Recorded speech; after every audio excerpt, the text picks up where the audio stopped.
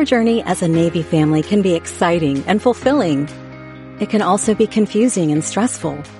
For all your challenges and triumphs, from how to thrive during deployments to navigating TRICARE, Naval Services Family Line has been your go-to resource since 1965. If you're living the Navy life, this podcast is for you. Join us as we discuss ways to navigate this Navy life together and define what it means to be a modern Navy family. Each episode will explore a specific topic about living the Navy lifestyle, introduce great resources, feature a Navy spouse who's rocking our world, or dive into the heart of our Navy traditions. Whether you are just starting out on your Navy journey, at the halfway point, or approaching the end, we know one thing is certain. We are better together.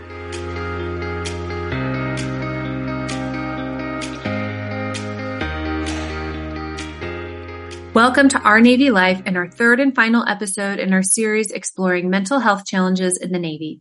In our previous two episodes, we chatted with Shelley Boner, Navy spouse and mom who lost her son to suicide, and Lieutenant Dale Hirsch, a research psychologist at the Navy Leadership and Ethics Center who works with Navy leaders on how to combat the mental health crisis in the Navy. And today we're chatting with Heidi Dindial, whose family's story is the epitome of how the stress and challenges of Navy life can impact our service members and their families. There are some issues with the audio quality in this episode, but we promise that if you stick with us through the end, you'll be grateful for Heidi's vulnerability and for sharing her story. Now over to Sergio and Kalisha. Hello, and welcome to the show, Heidi Dindial. Please tell our listeners about you, your spouse, and how long you've been a Navy spouse and where you currently live. So thank you for having me. My name is Heidi Dindial. I am a active duty Navy spouse and Navy veteran. We are currently stationed here in Hampton Roads. My husband is stationed at Oceana Dam Neck Annex, and we have been together this year. It'll be 20 years. I met my husband when I was active duty, and we have navigated this military lifestyle together.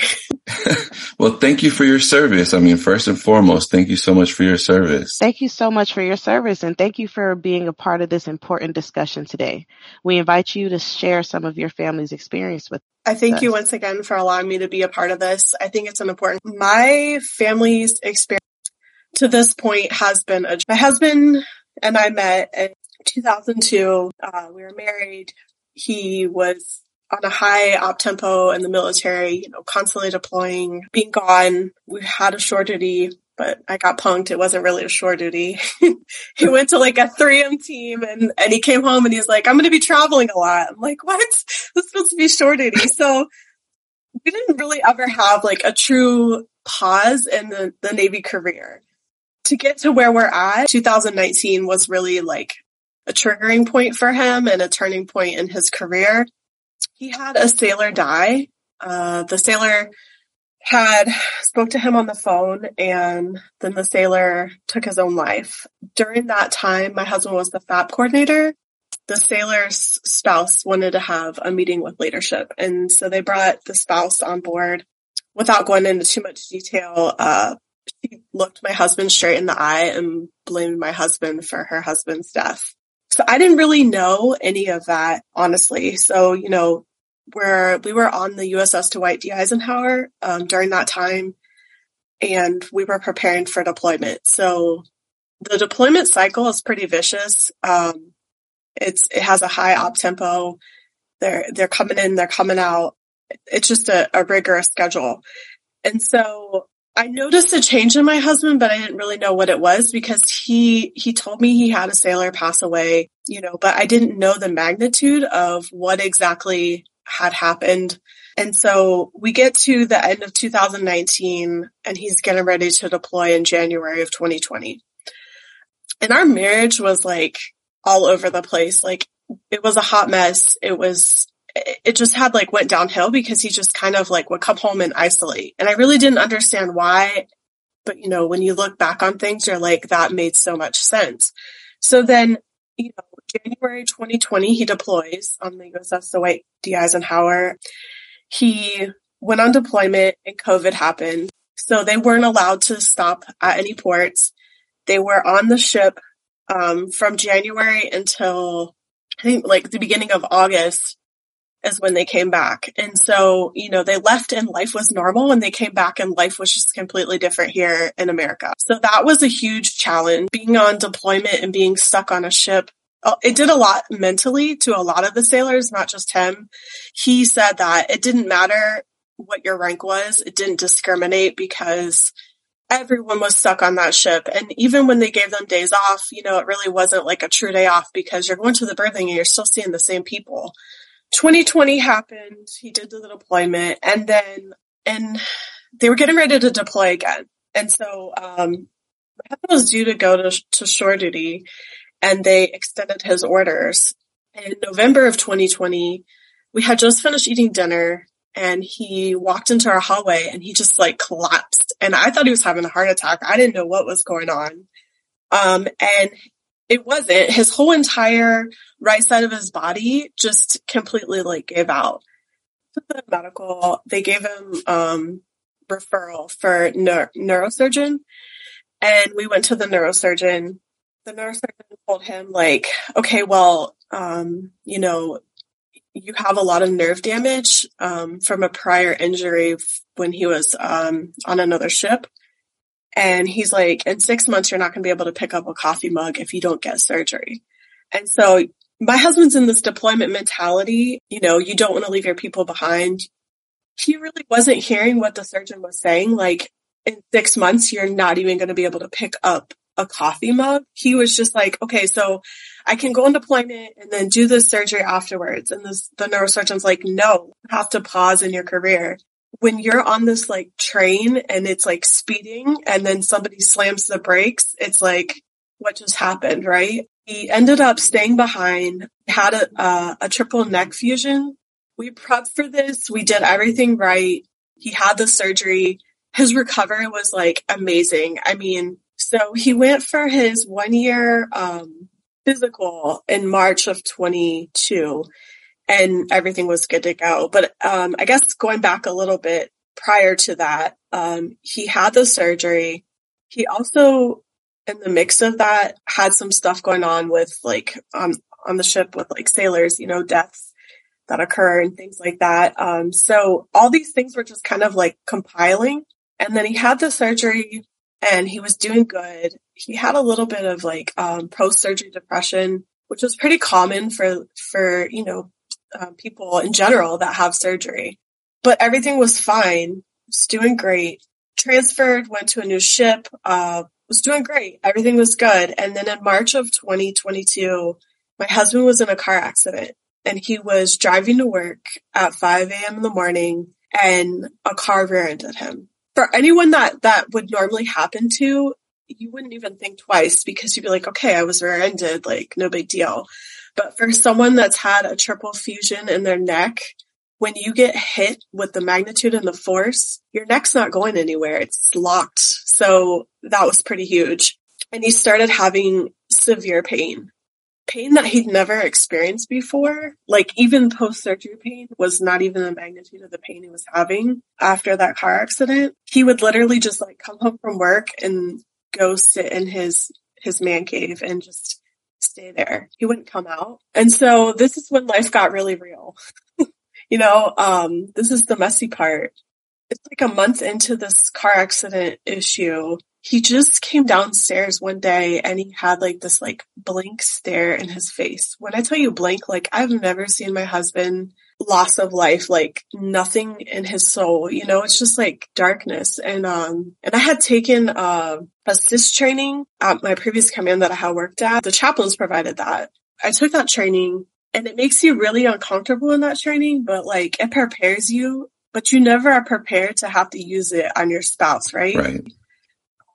So I said to him, like, do you feel suicidal? And he didn't respond. He was just like quiet. I was like, oh man, like, did he not hear me? Like, what's going on? And so I said it to him again. I'm like, do you feel suicidal? And he's like, I don't want to live anymore. And I remember that day to a T when he told me he didn't want to live anymore. I made him call Fleet Family. By the grace, provider was able to get him in. because there's a stigma around mental health. You don't go to the emergency room when you're having a mental health issue. You keep it inside and you let it manifest internally. And that's just what they do. The service members across the board, and it doesn't discriminate what branch of military you're in, what your rank is. Like, that's what they do. They internally manifest it. That day was like a turning point in our family, a really long journey. So he ended up going to the Fleeting family. They got him in, they assessed him if he was actually truly like in crisis mode in that second. And he didn't have like an active plan, wasn't like ready to actively harm himself. Once they identify you like as not actively like suicidal, then you can go home. They gave him medication. That part was rough because they had him medicated. He was like a zombie, just a walking zombie, but because he was so heavily medicated.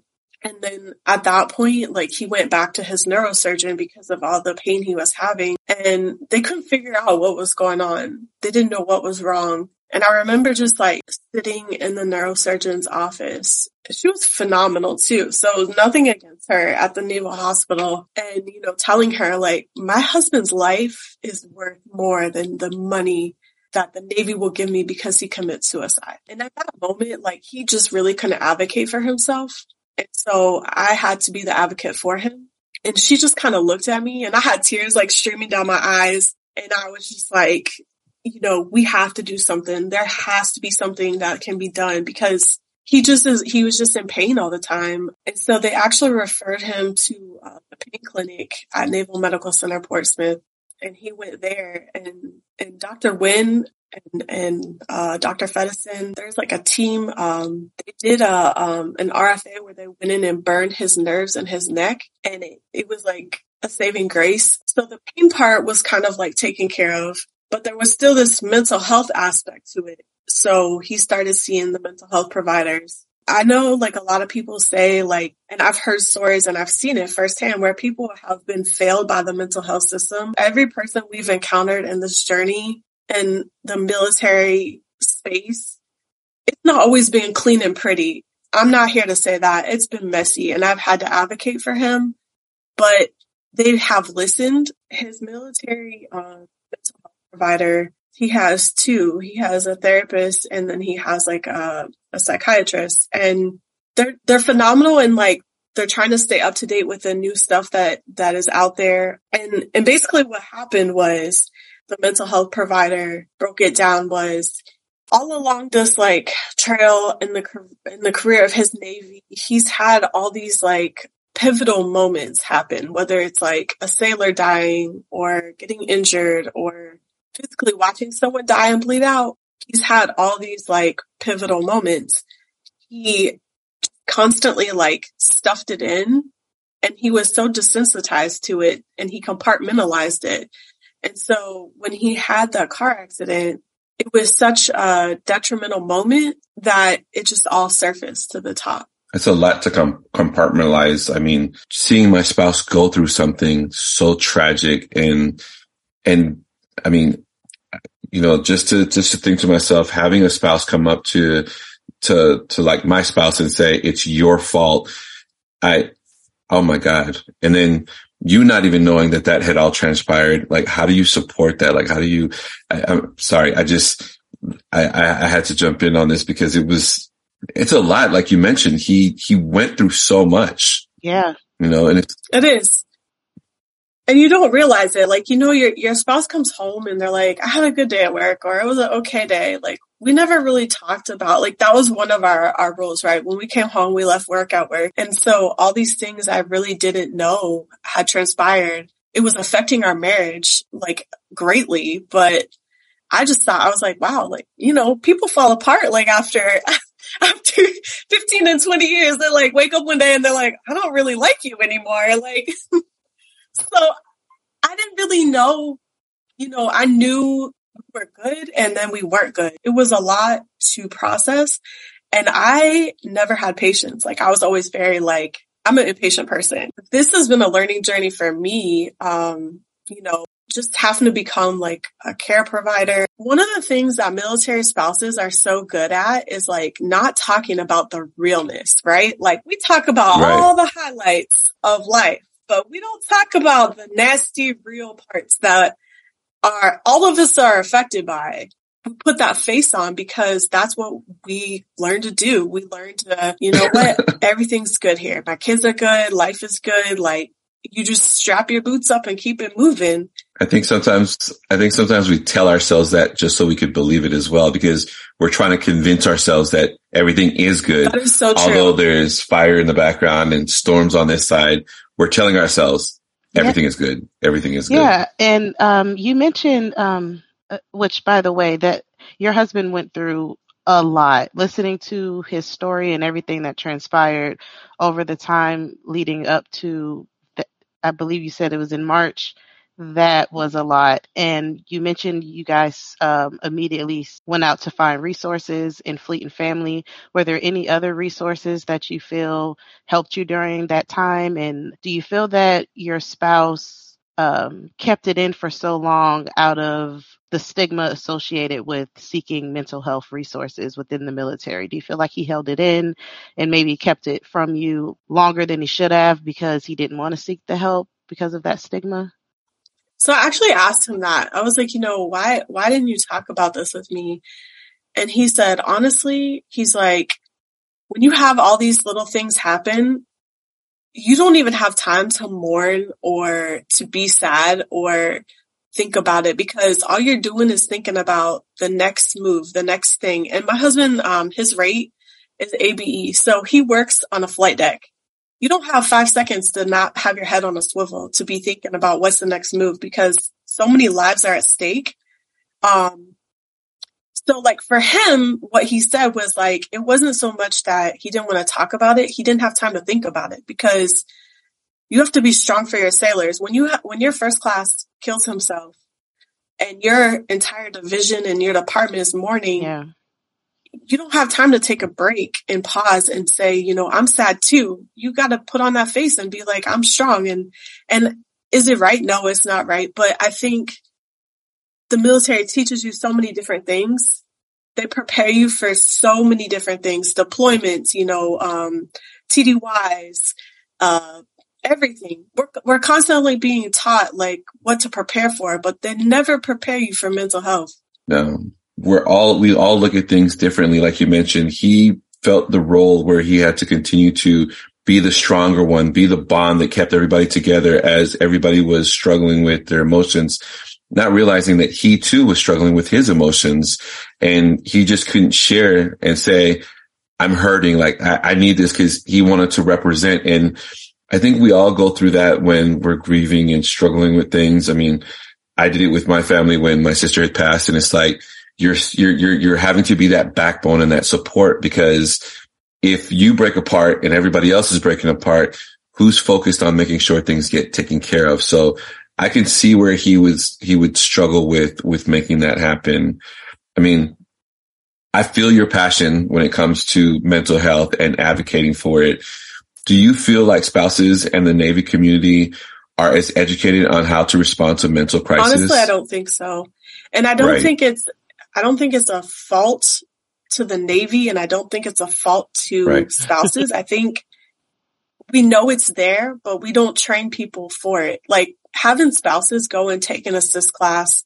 I feel like just even looking at military spouses, like the stuff that's available, it's all the roadblocks. That's all you hear about. Like, I can't even get a provider for myself, So they focus so much on the roadblocks that you really can't even see past that. There's just not enough awareness, because where we come from, we all come from different places, and not everybody's parents or their families are susceptible to be like, you know what, you have a mental health issue, let's get you the help you need. Brought up that point, just bringing awareness out there. So do you have any thing that you want other Navy families to understand from your experience that can maybe help them in their own lives?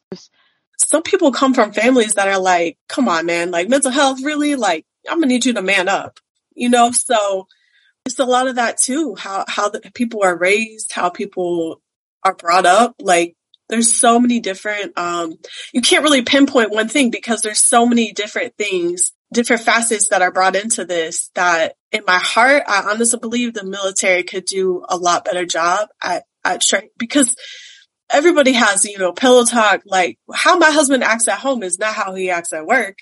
So you know that change, you feel that change. And I think if they prepare people for those things to look for, or, like train them, I think it could help a lot. You know what? I think that's a huge and major takeaway for this episode is ask. Open your mouth, ask. And like you said, whether it's little or it's big, just asking might get you the answer you need. So then that way you can either bring down your heightened senses of responding, or, or having somebody, jump in and say, okay, we need to take action. So asking the right individuals is very important, because I can tell you right now, bottling it up, as you experienced, Heidi, which, I commend you on your strength as a spouse to continue to support, your active duty member while they were isolating, while they were struggling, and trying to be as supportive as you can, but without, stepping on them and making them feel less than. It's a hard ball and a struggle to play. So I commend you on your strength as well and what you and your family went through, because so many of us were caught in the middle of it and we don't know what to do, because like you said, pillow talk is different than what they do out there in the fleet. And we hear all the good stuff, the light stuff. There's times where I tell my spouse, I don't really want to hear it. And I need to be better at not telling her that, because I should want to hear it, because I don't want her to compartmentalize it either. But there's some things that they deal with and they're handling where it's just like, oh my gosh, like I don't want to have those stressors in my life, but then at the same time, I need to be better with my spouse and say, share, so we can both go through it and talk about it and deal with it. So asking, I think for me, what you just said is going to be my key takeaway. And Sergio, I want to add to that the strength that it took you, Heidi, to ask that tough question, are you suicidal? And I know that was hard for you to even say those words to your spouse. And then, like you said, you had to ask him again. So having the strength to ask those tough questions as spouses is also something that we all need to take from this experience, is that as hard as it is for them to speak about it, we have to also and do she the asked work twice. And ask. And she got the response that he responded, and he provided the answer. And then what she did is she took action.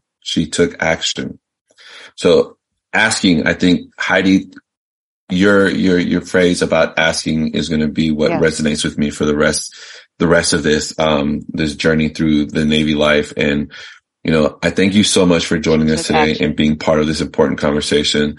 Without those willing to speak up about it, we can't ensure that our sailors and their families are learning how to better care for themselves and each other. So once again, I thank you so much for being vulnerable with us today, sharing with our listeners what you went through and how you were able to, take action, ask, and figure out what was needed in order to make your spouse still be here today.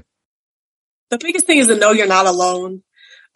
There are so many other people out there that have been going through the same thing that you've been going through, and don't keep it inside. Like, ask for help. If you are going through something, don't think whether it's too small or too big that you have to go at it alone. Okay, folks. Thank you again very much, Heidi, for joining us. And I look forward to, having more conversations about this, and hopefully we could bring you back on another segment and continue the talks about, everything that happened after the fact and where you guys are now and what you believe were the key elements in turning this entire thing around and still being able to have your spouse here with us today. So thank you again. Thank you.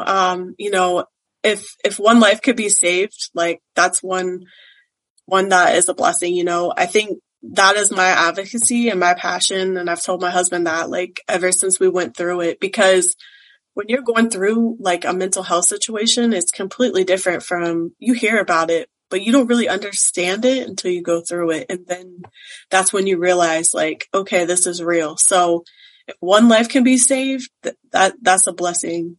That concludes our series on mental toughness. As challenging as these stories are to hear, we hope that you found comfort in them and learned something from them. We are grateful to all three of our guests, Shelley, Lieutenant Hirsch, and Heidi, for coming on our podcast and being vulnerable enough to share these important stories. As Sergio and Kalisha shared, every life is important and we are all here to help and support one another. If you or someone you know is experiencing a mental health crisis or just needs to talk to someone, please dial 988 and press 1 to talk to a representative from the Military Crisis Line. That's 988 or text 838-255. Navy life has its ups and downs, highs and lows, triumphs and challenges. But the one thing we know for certain is that we are better together. That concludes today's discussion. Thanks so much for joining us. To find more resources and ways to connect with your Navy community, visit our website at www.nsfamilyline.org. And be sure to connect with us on Facebook to keep the conversation going. You can find the links in the show notes. For more episodes to help you navigate your journey through Navy life, be sure to subscribe, leave us a comment, and we will see you next time.